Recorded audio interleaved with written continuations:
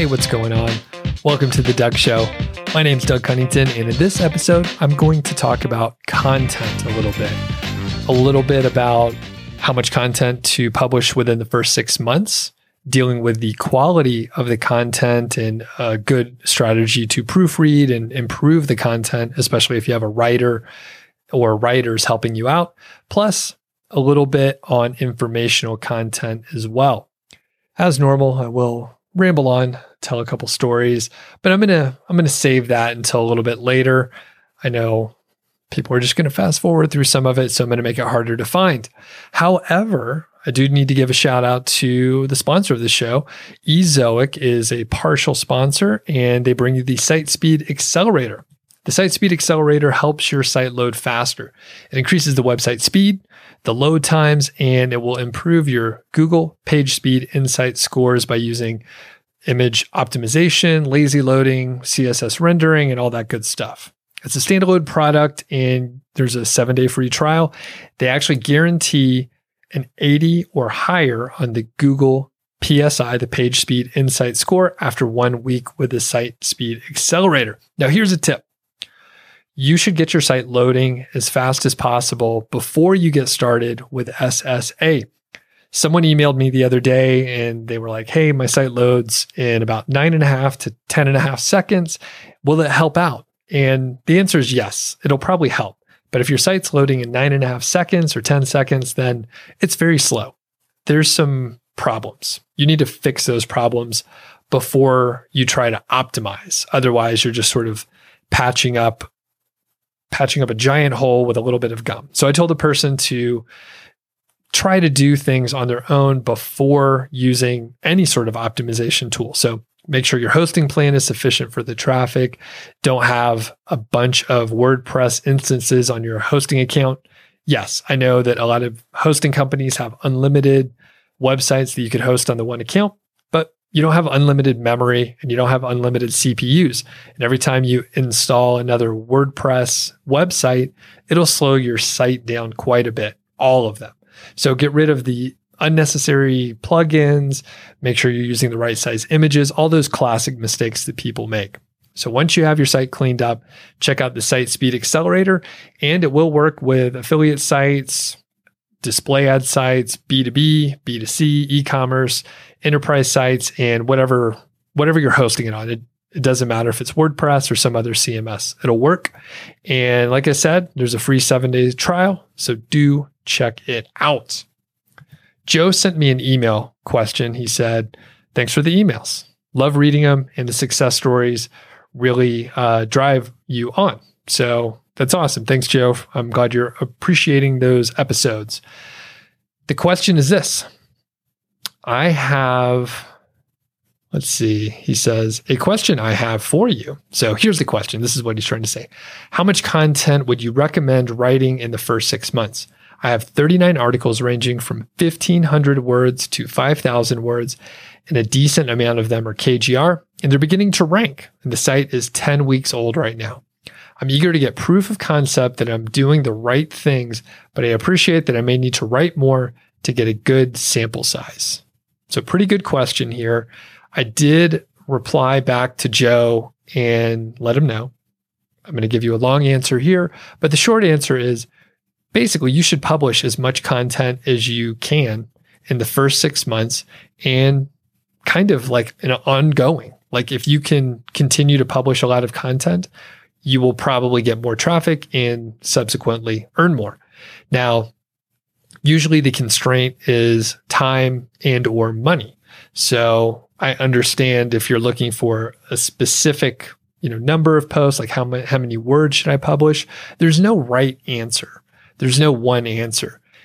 If you are not constrained by the amount of time and you can just write and you happen to be a writer, if you can write, 5,000 words a day and multiple posts a day, that's going to be fantastic. Now, the thing is, if you're already beginning to rank, and I hope you're beginning to see a little bit of traffic as well, then you're sort of proving that this works already. So it's going to be very gradual. The more you publish, the more traffic you'll get, the more opportunities you'll have to rank.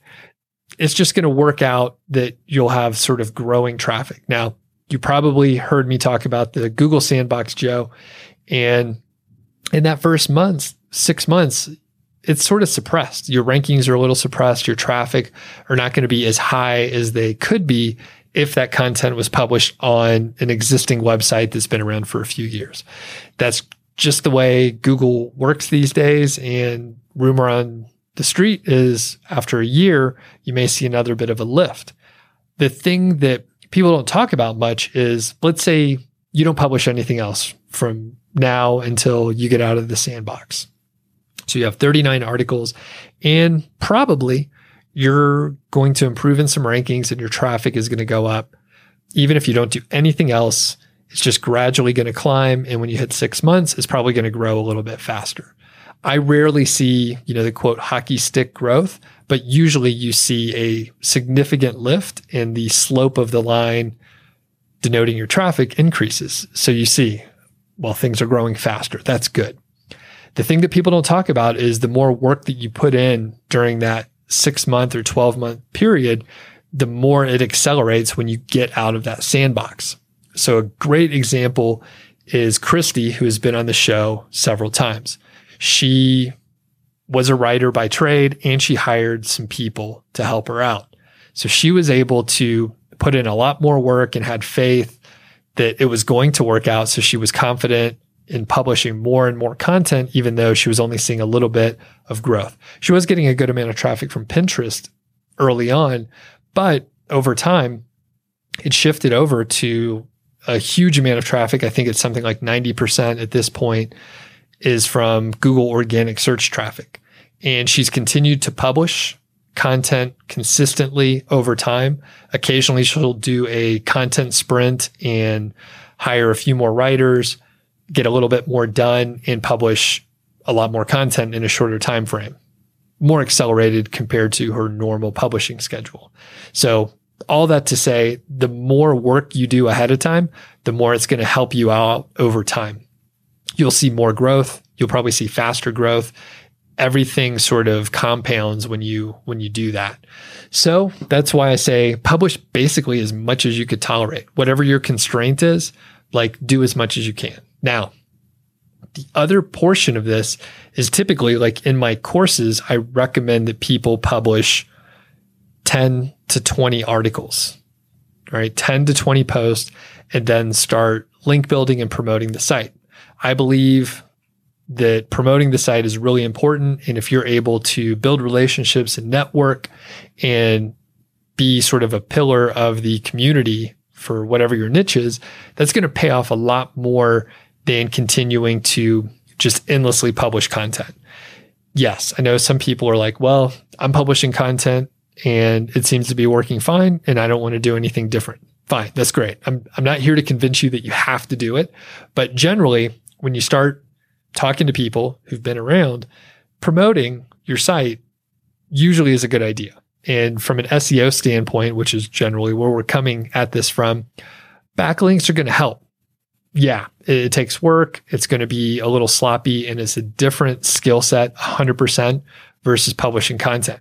So you'll have to figure out what you want to do. Some people do just publish content and they eventually either decide, hey, I'm not going to try and build links, or yes, I'm going to figure this out. I'm going to struggle through it. Perhaps I'll hire someone early on to help me work through some of the process, and then I can perhaps emulate some of what they're doing. But in my opinion, link building is super important. Any SEO out there is going to tell you that you should take a proactive role in the link building. Sure, there's going to be other people that are telling you not to. There's going to be other people telling you that if you build links, you're at a great risk for, algorithm updates. But it turns out everyone's at a risk for an algorithm update, whether you build links or not. So when you go research that a little bit, you'll find a lot of people will lose or gain rankings during an algorithm update. And it pretty much doesn't matter if they have natural links or if they have links that they went out and built on their own. Keep in mind, I'm not talking about PBN links or links that if you use certain links, you are at a great risk to be penalized. And those are private blog network links and some other links that are, if you go over to Fiverr and you buy a bunch of guest posts for $30, that's not good. You're probably going to get penalized from that. So high quality links, going out there, being on podcasts, networking, that's all good stuff. So those kind of links are great. So Joe, my advice to you is figure out like, hey, are you going to be a link building kind of person? Do you want to try and network a little bit? Or are you a pure content publisher and that's all you want to do? So, and there's a wide range, right? There's some people, John Dykstra, I don't think he does any active link building out there. He just publishes a ton of content. He's crushing it. Other folks, Ron Stefanski, for some sites, I know he has built a lot of backlinks too, and he's crushing it as well. Me, like I said, I think backlinks are pretty important, and there's good approaches and bad approaches, and I'm experimenting all the time. So a couple of popular episodes recently around link building was with Haro, Help a Reporter Out. So I've been dabbling with that too. And actually I've seen some pretty crazy results so far. So I will share that soon, probably I need more data and I need to do some more stuff, but it's been pretty cool. And I'm excited to share more with Haro. So if you didn't catch those episodes, there's one where reader Kyle, podcast listener Kyle, he was like, hey, Haro's been working great for me. Here's sort of my process, kind of laid it out for me. And then Anthony, he joined me as well and talked about how he's outsourcing it, which was very cool. And then I started dabbling a little bit myself. So it's pretty cool. It's not as overwhelming as I thought, by the way, not as overwhelming. Not even close. So, okay, we do have a voicemail coming up, but before that, I do want to mention a new segment, a new Q&A segment that we have. So, Niche Website Builders Q&A segment. This is a new sponsor, so you may have heard of Niche Website Builders. They are a one-stop shop, a hands-off affiliate marketing agency, and they're doing awesome. So they kind of came out of nowhere, and it's run by affiliate marketers who were scratching their own itch. They basically weren't happy with the services out there. So I asked them about sponsorship, and they were into it. So this is a Q&A segment. It's not going to be just a read. We're actually going to have content in here. I get questions all the time about informational content via email and on YouTube comments all over the place.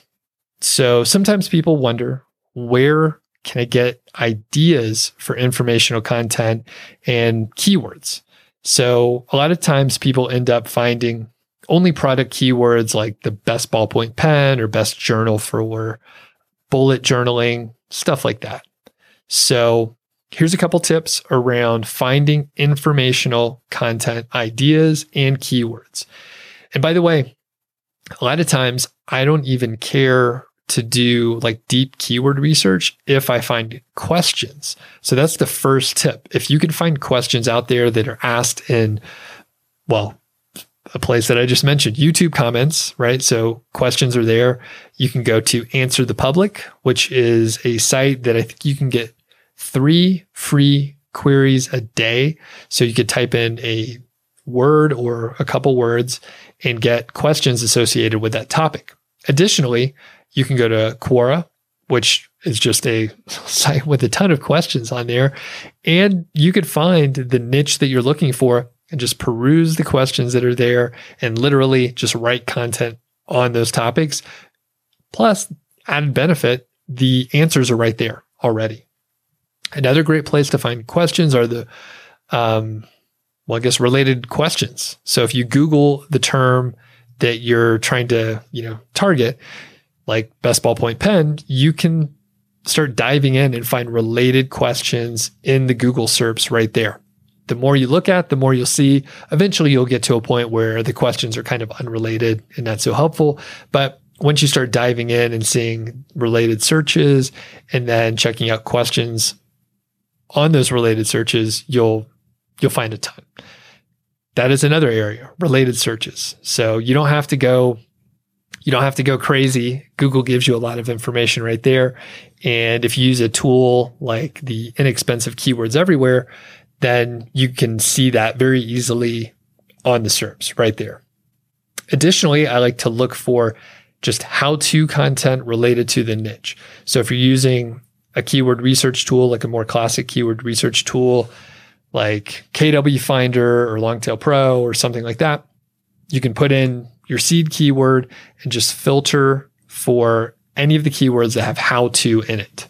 And then, of course, you can write that content.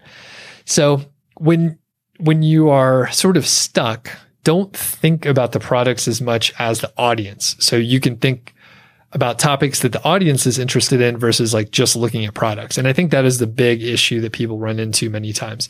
They're just sort of stuck looking at products and thinking about products versus the audience versus how to do a task related to the product. Or again, if you think about the audience and what they want to learn how to do, that is a great approach. Okay, so how long should the informational content be? I say about a minimum of 400 to 500 words for simple questions and some of the how-to sort of topics. Yes, I realize that is pretty short these days, but if you are just looking for a very simple answer to a question, you really don't want to read 2,000 words. Food websites are just notorious for this. And you're looking up a recipe on how to make a cup of hot chocolate, and then there's 1,000 fucking words about how hot chocolate is like a really meaningful drink to the blogger. And really, you don't care. It's like you open the packet of hot chocolate, mix it with some milk, tastes good, right? I mean, we don't want the life story. So if it's a simple question, just answer the question. All right, just answer the question. You can make it you can add more words after you answer the question, but just get to the point. Okay. For the longer content, I would probably average, say, 1,700 words or so. Anywhere between 1,300 and 2,000, give or take, is a great target.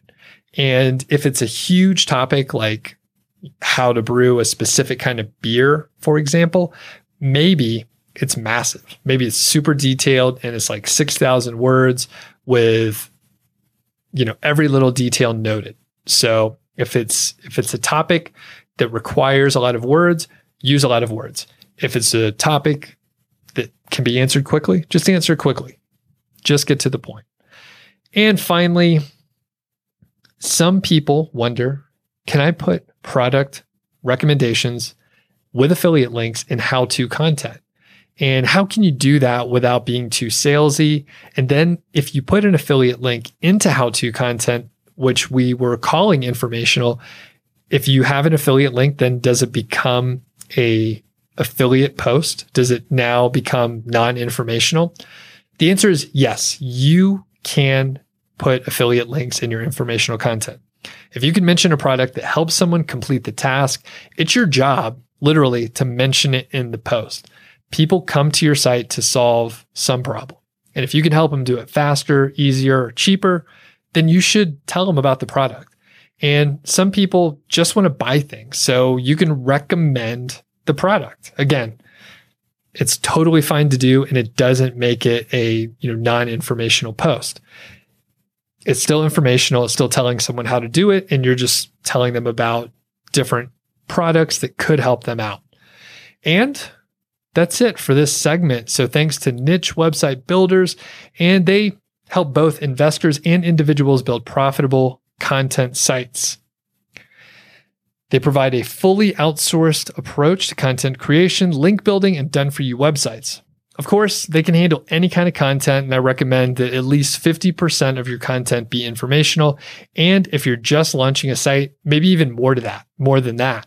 I would go up to potentially 75% informational content to find less competitive keywords.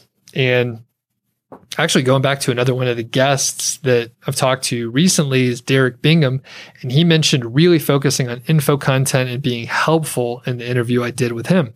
And at the time, he was making, I think, $2,300 per month with about 90 posts, and that was under a year. I think it was about 10 months old at the time. So niche website builders use the same approach on their six-figure portfolios, and their content packages come with a proprietary keyword process written in-house with native English speakers, formatted using templates proven to convert, and uploaded to WordPress with affiliate links. So all you have to do is hit publish, and you can get 10% off or 10% additional content as a Doug Show listener. There's a link in the description that you can check out, and you'll be able to head over there and get the discount code. So you'll have to put in your name and email address, and then you will get the discount code there that you can use. So definitely want to check it out. And I think I should have noted this earlier, but I'm actually a customer of Niche Website Builders. I'm testing them out. I got back about 20,000 words of content in the last couple of days here, and it's excellent. I literally just took a quick look at it and it's ready to publish. And they have a very cool link building service where they're basically running a Shotgun Skyscraper whole campaign for you. So they'll write the content and then they'll go out and solicit those links. I'm just starting with that, so I don't have any results to share, but basically it removes all the headache of actually going and doing a Shotgun Skyscraper technique. That's beyond the scope of, this episode here to describe what that is. But in a nutshell, you have a piece of awesome content, that epic content, and you find people that may want to link to it, and you send out emails in a shotgun style. You've heard me probably complain about it, getting those emails, but turns out they work. I just don't want to send them. And I honestly, it's a very cheap rate for what they're doing. So I am happy to pay it and work with Niche Website Builders. And thanks for checking out their Q&A segment. Very cool. Very cool. As promised, we do have a voicemail. So if you want to send in a voicemail, I love getting them. It breaks up the episode a little bit. I don't have to talk as much. So I'm going to play this one here. Hey, Doug. My name is Matt from LA, and I just recently started a niche site a couple months ago, and I've been going crazy with content, outsourcing, writing myself. In about 2.5 months, I've written and outsourced about 50 articles. Now, I was randomly spot checking some of the articles, and I noticed quite a bit of them do have some minor/medium grammatical errors. My two questions are, how much is that going to affect my SEO, if that's somehow measurable? And my next question is, would it be okay to wait till I get to around 100 articles, maybe at the 5-6 month mark, and then go back and proofread all of them, maybe even hire an editor to proofread and take care of all those errors? Thank you. Love the show, and I look forward to hearing from you. Have a good day. Awesome. Thanks, Matt. Appreciate you leaving the voicemail. Perfect length. Very clear question. I do appreciate that. So a couple things.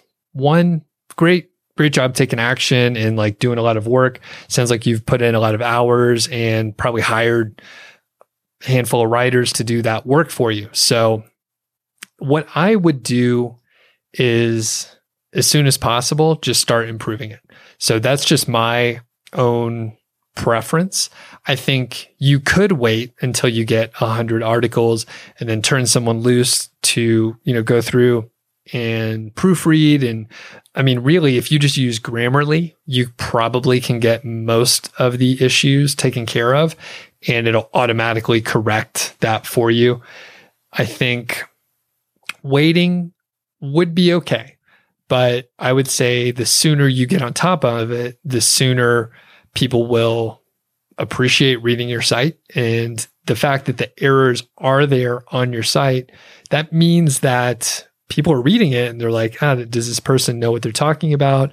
The quality is not so great. Should I trust the content here? So from that, I am inclined to tell you to improve it as soon as possible. Now, the thing is, I've gone through, I recently acquired a site and I improved and basically just checked and proofread all the articles that were on there. I think there were 25 or 30.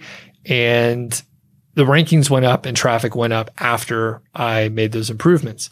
Could it have been a fluke and related to something else? Sure. I don't know. I mean, it didn't correspond with a specific Google algorithm update, but sure, there could have been some other stuff in play, and it could be like confirmation bias where like I did something and it helped out, and now I'm thinking, hey, that helps out. But I mean, we can assume that Google can tell if there's misspelled words and some grammar issues and that sort of thing.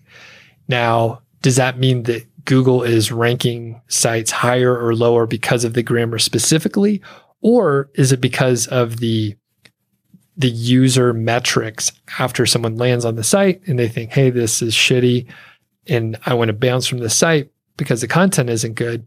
Is that more of the factor, or the fact that the grammar is an issue and Google's ranking it lower?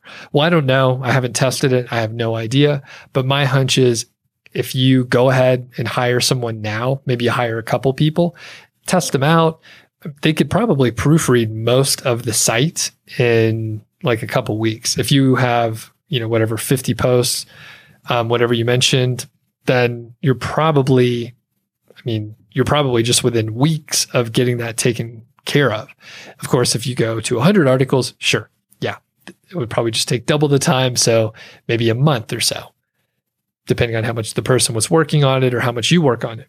But the fact is, it's so quick and fairly straightforward to hire someone to do that proofreading that I would go ahead and take care of it ahead of time, get additional momentum. And, if you can afford it, hire someone to go ahead and proofread that stuff. Let's see if I missed anything else in your voicemail here. I think I got it all. Basically, I would go ahead and take care of it now, but if you waited, it wouldn't be the worst thing in the world. You'll be okay either way. I want to tell you about a couple episodes that are going to be coming up here, and I don't think I've talked about the COVID test. So if you're a fan of the show, thanks. You probably heard some of the previous episodes where I was traveling a bit. I've been back home for a couple of days, and man, it's good to be back home. It was good to visit family and all that.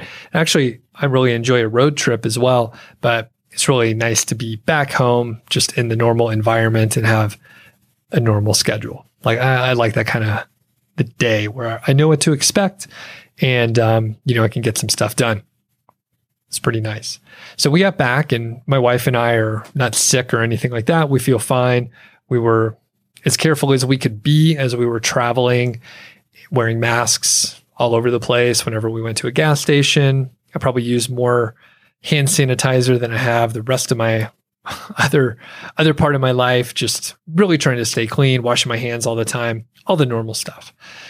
And basically, we have the ability to get a COVID test. My wife works at a company where we can get tested, and they were actually doing some today.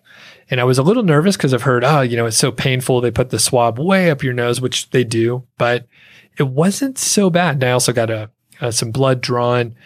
Again, we feel totally fine, but as we were traveling, we were like, you know what? There's a test coming up, and it'll be good to be tested. So, if we somehow are asymptomatic, then we can quarantine as needed. But additionally, I'm probably going to go hang out, have some beers with people this weekend, which is fantastic.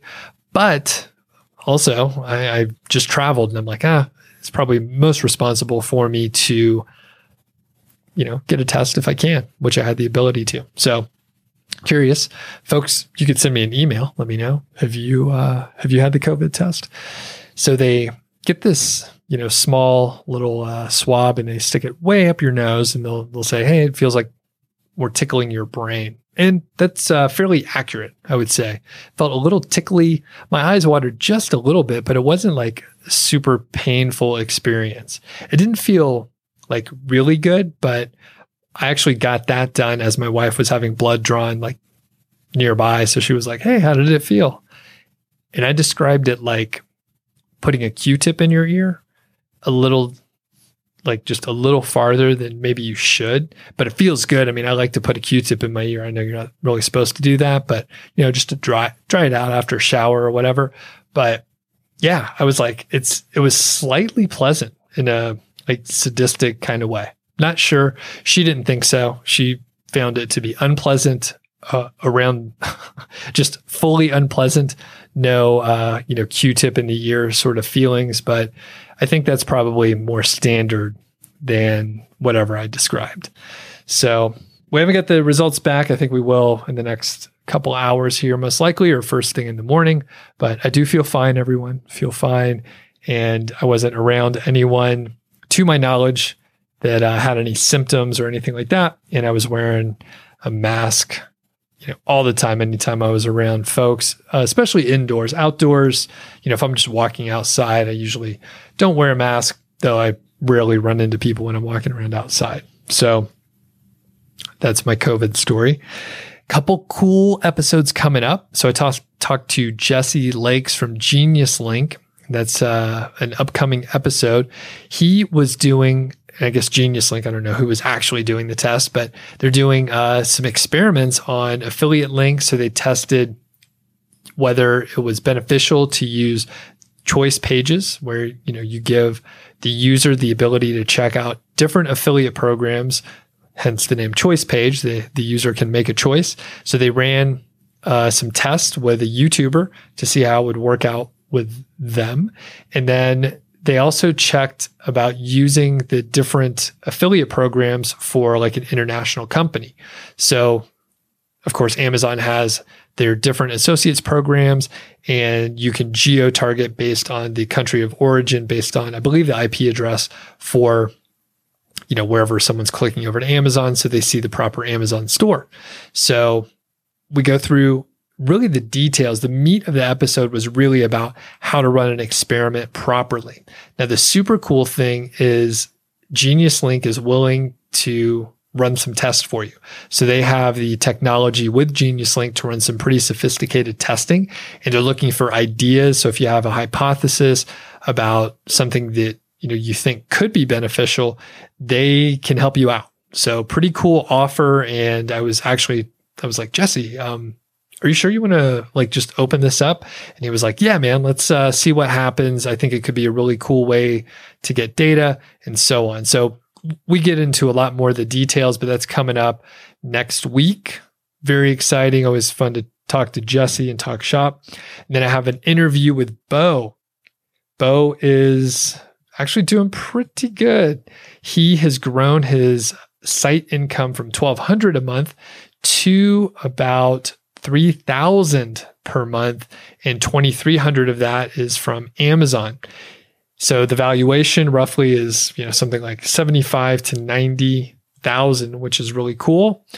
And we talk about the KGR. We're talking about just in general, like how to approach growing a site, increasing the income, increasing the traffic, and all that good stuff. So should be pretty awesome to talk to Bo, another person making, I would say $3,000 per month. For some folks is going to be, income replacement. For other people, it's a very awesome way to save some side income, pay off debt, save for your kids' college, or whatever you want to do. You go on vacation, you could buy beer with it. Doesn't matter to me. But episode with Bo coming up should be very awesome. Looking forward to that as well. And as I mentioned before, if you want to leave a voicemail for the show, the number is in the description. So would love to hear from you if you have any specific questions. It's great to go through them. And I'll leave it at that. Have a great day out there. Have a great weekend. We'll talk to you soon.